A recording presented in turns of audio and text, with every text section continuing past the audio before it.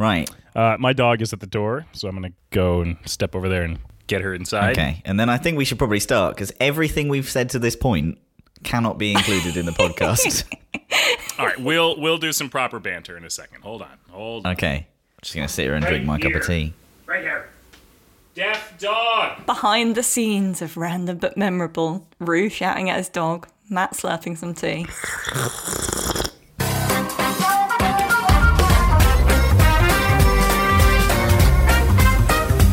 Honestly, Anna, you complain to us about a recordable environment. I know! Right, well, I think we should jump over to some Watchtower Weekly then. Oh, okay, great. Ring Doorbell gives Facebook and Google user data. The EFF, the Electronic Frontier Foundation, discovered the Ring app was, quote, packed with third-party tracking, sending out customers personally identifiable information, or PII if you're cool. Nice. I like how you said packed there. Oh, packed. Well, yeah. I mean, four main analytics and marketing companies were discovered to be receiving a range of information, including names, private IP addresses, mobile network carriers, persistent identifiers, and sensor data on the devices of its customers. Now, interestingly enough, so this was in the app itself, so not the actual Ring doorbell unit, but the app that people can install on their devices. Do you know the horrible thing? What's that? I bet this is standard. Oh, yeah. I bet it is. Like, all the things they're sending here, they're sending to a company called AppsFlyer, which, we do not have in our app. No. Because it sends lots of information to lots of places, and you can't really control it. I remember having conversations with them, actually, when they were trying to get us to do something, and we were just like, hey, can we have a look at your kind of security model of how you might anonymize data and all this kind of stuff? And the line went dead very quickly. They're like, he's asking about stuff we don't do. What do we say? Quick, look that way and run. Yeah. Ring has assured its customers that it has limited the amount of data that's shared, which is probably complete nonsense. That's me editorializing a little bit, whatever. Yeah, the interesting thing is that AppsFlyer also get all the sensors installed on your device, right? So the magnetometer? Magnometer. I doubt it's that. Gyroscope and accelerometer and calibration settings and everything like that. Yep. They actually punt all that through things like Crashlytics and things like AppsFlyer. Like, they're sending data everywhere. Again, I bet this is the standard. Thankful to the EFF for doing research into things like this. Yeah, I think the issue here as well is that they've only disclosed one of the third-party companies involved in their privacy policy. So there's actually numerous ones. So Facebook, Branch, AppsFlyer, as you mentioned, Mixpanel, and Google's own Crash Analytics. So there's so many more that people weren't aware of. Yeah, it's the same for websites as well, right? When you have an external JavaScript file, and then what that external JavaScript file is just doing is sending out to three other external JavaScript files, and then where it's sending it after that, you don't really know. I mean, don't get me wrong. Like, I bet that from just a purely data point of view, removing privacy from it altogether, which is clearly what they've done here, you can probably create a pretty cool picture of usage models and sort of. I bet they know people before they get to your door. Yeah. I mean, it's not good. It's neat, but it's not good. So the company told Gizmodo, like many companies, Ring uses third-party service providers to evaluate the use of our mobile app, which helps us improve features, optimize the customer experience, and evaluate the effectiveness of our marketing. It is the way that we do things is very different from the normal, that we don't have these third-party services that we send all our mobile data to and stuff like that. It's very difficult the way that we build stuff. And I actually had a blog post out a couple of days ago that was about... Shameless self-promotion, Matt. Yeah, sorry. I read it. It was on the company blog, Oh, it was good. But it was all about, we're so used to it internally that we don't have this information. But actually, it's kind of unique that we don't. We're building a mobile app, that's core to people's use cases and all this kind of stuff. And we have no idea about the behavioral aspects in the way people use it. It's kind of designing blind, and the blog post goes into more detail about this, but essentially we have to ask people how they use the app and try and get them in situations where, we can talk to them on a really casual basis and gain information and insight, in addition to things like user testing. Right.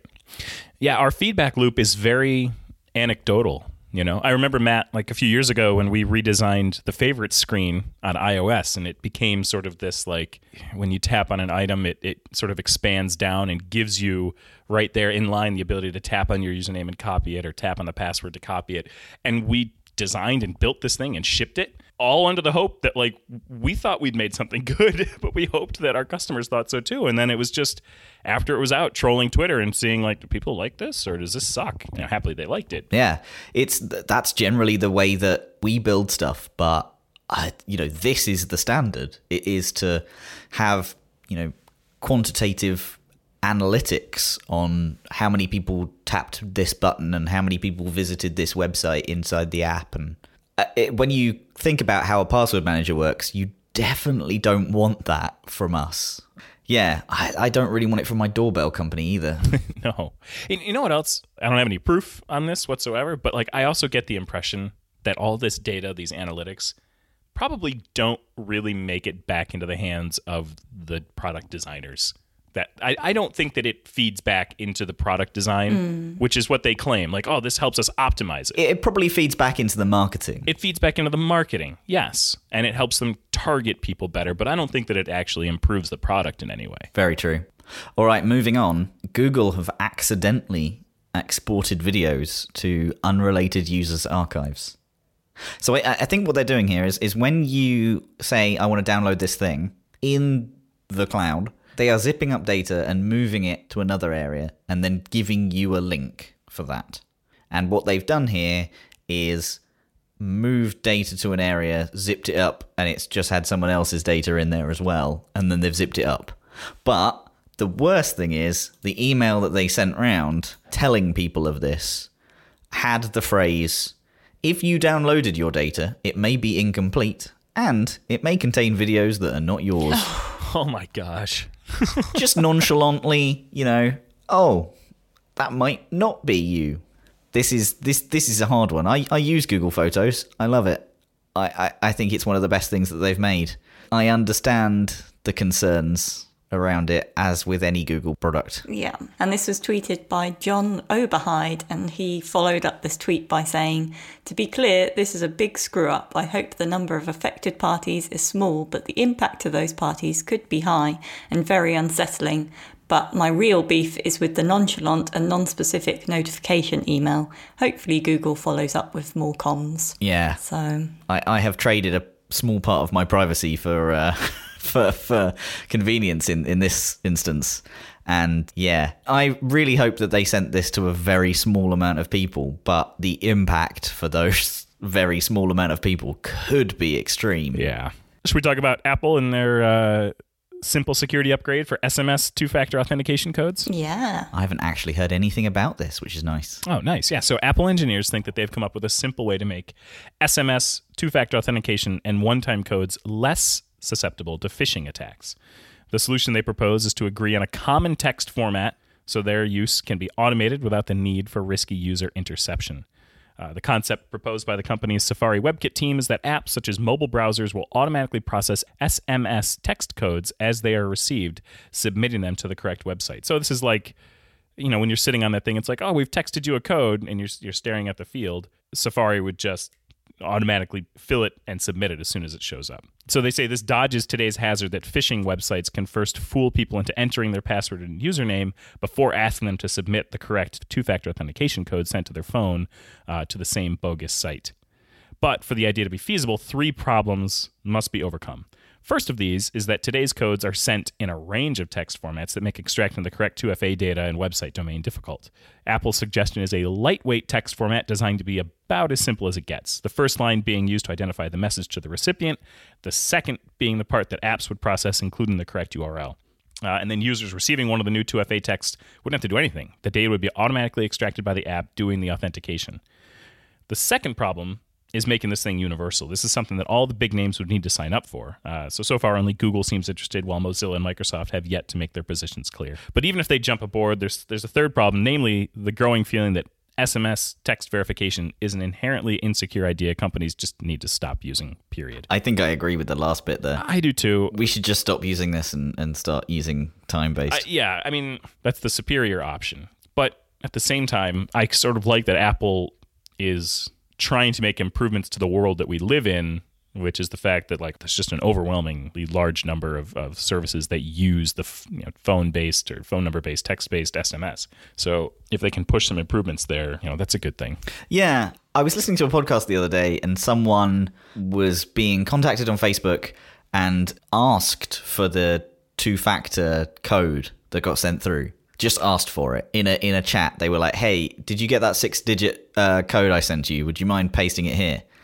The person immediately did it. Yeah, of course. Yeah. Yeah, I just think we need to get education better around that because that's pretty awful. Yeah. Yeah. Oh, wait, hang on. Do we want to even do this last one? We've been doing a lot of Watchtower Weekly. We've got to hurry up because I've run out of tea now. Oh, Matt. So, Anna, do you want to talk about how it's done? Yeah, of course. So we featured this segment on the podcast before. All our avid listeners will be able to remember probably the first How It's Done, where we explored WannaCry, the well-known ransomware attack, and we kind of delved in a little deeper into how it works and the impact it had. So this week we're going to look at Dark Hotel, which has a kind of cool and mysterious name, and to me it sounds like some sort of video game or horror film. Yeah, I played that back in 2004. It was good. Yeah, exactly. I'm sure the stakes are a lot higher here than, say, a video game. So let's dive in and see what we can find. So there was an article on Wired from 2014 talking about the Dark Hotel malware. Dark Hotel is a targeted spearphishing spyware and malware spreading campaign that appears to be selectively attacking business hotel visitors through the hotel's in-house Wi-Fi network. Now, quick pause. I am always wary whenever I connect to any public Wi-Fi, and especially in a hotel, because I'm like, how many other people? There's obviously this hotel is full of people who are on this Wi-Fi, and it just seems like such a ripe target for someone to either man in the middle of the network or, do this where the targeted spear phishing and malware spreading. I hate hotel Wi-Fi. Yeah, I find Bluetooth as well is quite dodgy. Like you switch on Bluetooth and then it comes up with all kinds of stuff. Like there's so many people using like connected devices in a small amount of space. Yeah. So these attacks are specifically targeted at senior company executives in investments and development, government agencies, defense industries, electronic manufacturers, and energy policymakers. The nature of the attack means they're able to target specific users staying at luxury hotels, primarily in Asia and the United States. So hence the name Dark Hotel. Dark Hotel has been actively infecting users through spear phishing and peer-to-peer networks since 2007. Oh my gosh.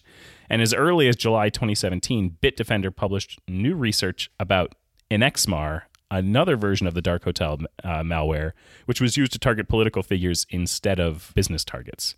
So, Matt, do you want to talk a little bit about how this thing actually targets people? Sure. The attackers seem to take kind of a two-pronged approach using a P2P, peer-to-peer campaign to infect as many victims as possible. Then the spear phishing and hotel attacks for, kind of surgically targeted attacks. In the P2P attacks, thousands of victims are infected with a botnet-like malware during the initial stage. But if the victim turns out to be interesting, the attackers go a step further to place a backdoor on the system to exfiltrate things like documents and data. By uploading malicious code to hotel servers, attackers are likely to target specific users who are guests at those luxury hotels. It's a pretty neat attack, to be honest. Attacking luxury hotels where they probably have high, worth guests and not so much of the IT infrastructure. So they're actually compromising the hotel web infrastructure in order to then attack the guests. Exactly, yeah. Wow. They also managed to crack weak digital signing keys to generate certificates for signing their malware in order to make malicious files seem to be legitimate software. Dark Hotel forged these digital certificates generated by factoring the underlying weak public keys of real certificates to convince victims that prompted software downloads are actually valid. Once attackers are in the victim's computer, sensitive information such as, passwords, intellectual property are quickly stolen before attackers raise their tools in hopes of, not getting caught. At one point, the attackers had about 200 command and control servers set up to manage the operation. Wow. Some researchers had reportedly gained access to some of the servers where they found unprotected logs identifying thousands of infected systems. A lot of the machines in the attackers' logs turned out to be sandboxes set up by researchers to ensnare and study this botnet, showing how indiscriminately the attackers were in their P2P campaign. This led to the attackers shutting down much of their command structure. 200 servers, that sounds like a pretty massive operation. Yeah.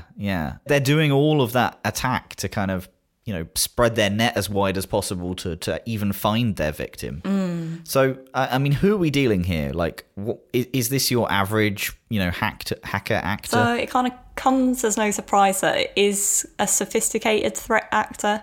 The kernel mode keylogger is rarely seen and is difficult to pull off. So also with the reverse engineering of the certificate and the leveraging of 0 days, it kind of puts them in a very special category, operating at the core of the machine rather than the user level where most software applications run, allows the malware to better bypass antivirus scanners and other detection systems. But kernel mode malware requires a skillful touch since it can easily crash a system if it's not well designed. So do we know who's behind this then? So, I mean, signs point to South Korea. The targets have been like nuclear themed, and targets in the spear phishing attacks have been high profile executives. Among them a media executive from Asia, as well as government agencies. The primary targets, however, do appear to be in North Korea, Japan, and India. Researchers point out that one variant of the malware the attackers used was designed to shut down if it found itself on a machine whose code page was set to Korean. So the keylogger attackers used also has Korean characters inside and appears to have ties to a coder in South Korea. The sophisticated nature of the keylogger, as well as the attack on the RSA keys, indicates that Dark Hotel is likely a nation-state campaign, or at least a nation-state supported campaign. Good Lord. Yeah. Would there have been a fault in the specific hotel or hotel chain's Wi-Fi hardware for this to happen? And like, what makes you avoid being a victim if you're a hotel guest to this? Well, the most promising theory is that the hotels are using a specific hardware that actually has a vulnerability. So you can kind of protect yourself by installing a quality internet security software, maintain and update system software regularly as well, and use a VPN when accessing public Wi-Fi. You can also consider executables shared over P2P networks suspicious, and when traveling, consider that software updates might be suspicious too. Who actually installs software that's coming to them over a peer-to-peer network? In my mind, it's like when you get airdropped a photo. Have you ever done that? Have you ever opened a photo that you've been airdropped in like a crowded place? No, but I know that it's happened to you. Sometimes I get dog photos and stuff like that in airports. Airports are the best place for it. So, I mean, if you get an application sent to you over airdrop or, through this kind of P2P network thing, don't open it. No. Yeah. Curiosity definitely got the cat infected with malware, all right? Like Just don't go to dodgy hotels. Well, luxury hotels in this case. some of the luxury ones are the most dodgy. All right, what's are we doing a giveaway? We are doing a giveaway. Have we actually shipped anything out to the people that have previously won things from our giveaways? Yes, we have. This is the thing about a growing company, right? Uh-huh. Other people now do things, Oh. and I'm not aware of them. So I just gave a whole load of swag to Anna, and I'm assuming that Anna has sent this stuff off, whereas it used to be me. So, please, people on Twitter, if you've received your swag, send us a little picture and prove to Rue that you have received it, because I have posted it. I promise. So we had a hilarious review from Henrik, which read that our show is, quote, nice to enjoy when it's time for bedtime, which I think is fantastic. Any voice you can fall asleep to is a good voice, in my opinion. So for our next giveaway, we would like the fans of the show to review us letting us know how much they love falling asleep to the podcast. God, these always feel so dirty to do. Give us a review and we'll send you some swag. Like, no, okay. Anyway. I think we can make it a review or a tweet. Okay. If you're uncomfortable reviewing us, I mean, yeah, Lord knows why. I mean, like, yeah, we'd love your reviews, but, you know. If you're uncomfortable reviewing us, you can also tweet us with your tweet review. That's how you enter. Yeah. I mean, if you're really privacy conscious, you can send a postcard into the address on the bottom of onepassword.com. If anyone sends a postcard to us, they will automatically win. Okay, I'm just going to say that. No, they absolutely won't. Yeah. No, that's how it's going to work. Just One, bonus points. it'll take us 3 months to get that postcard because no one's ever in the office. And we'll forget. And we'll forget, yeah. And we'll go, what is this postcard for? And they would have to put a return address on it, all that private information in the post. Just remember to use the hashtag #AskOnePassword, and our favorite will win some swag. We're also going to send some swag to Henrik as well, as his review inspired this giveaway. So, we're going to run this to the end of the month, my birthday month, so you have until the day after my birthday to enter. Which is the 29th of February. Oh, yeah, sorry. No, I assumed Yeah, everyone just knew my dox him. birthday. Let's just dox Rue's birthday there. That's fine. I post it on Twitter every single year. It's not hard to find my birthday. We're not doing podcast cakes anymore after last week. That's over. Yeah, you ruined that one, Anna. It's not my fault. Jesus. I mean... 100% your fault that your birthday wasn't on the date that you requested it. That was hilarious to edit that episode. It's like the highlight of my week. That's great. So you missed the best bit. Apparently, we are going to read these out in the voice of Matthew McConaughey. These reviews. Yeah. How confident are you in your Matthew McConaughey voice? I have to prepare for it. He does a parody of himself, I find, as well. Like, he goes further into his own voice, especially when he says, all right. Oh, that was pretty good. That wasn't too bad. Yeah. I'm not going to attempt. No? You're not going to follow that now, is what you mean. I don't want to embarrass you, so no. Okay, I feel like I should read out the real or not real in Matthew McConaughey's voice. Go on, then. Okay, I've got to stop smiling because you can't do a Matthew McConaughey voice while smiling. The 5-second rule actually works. That was terrible. It was okay. Mediocre. The 5-second rule actually works. Please stop. Oh, dear. What are we thinking? Real or not real? I think this is wrong. I don't think bacteria kind of crawls onto it. So it's like touch, isn't it? As soon as you touch something, the bacteria moves from one surface onto the other.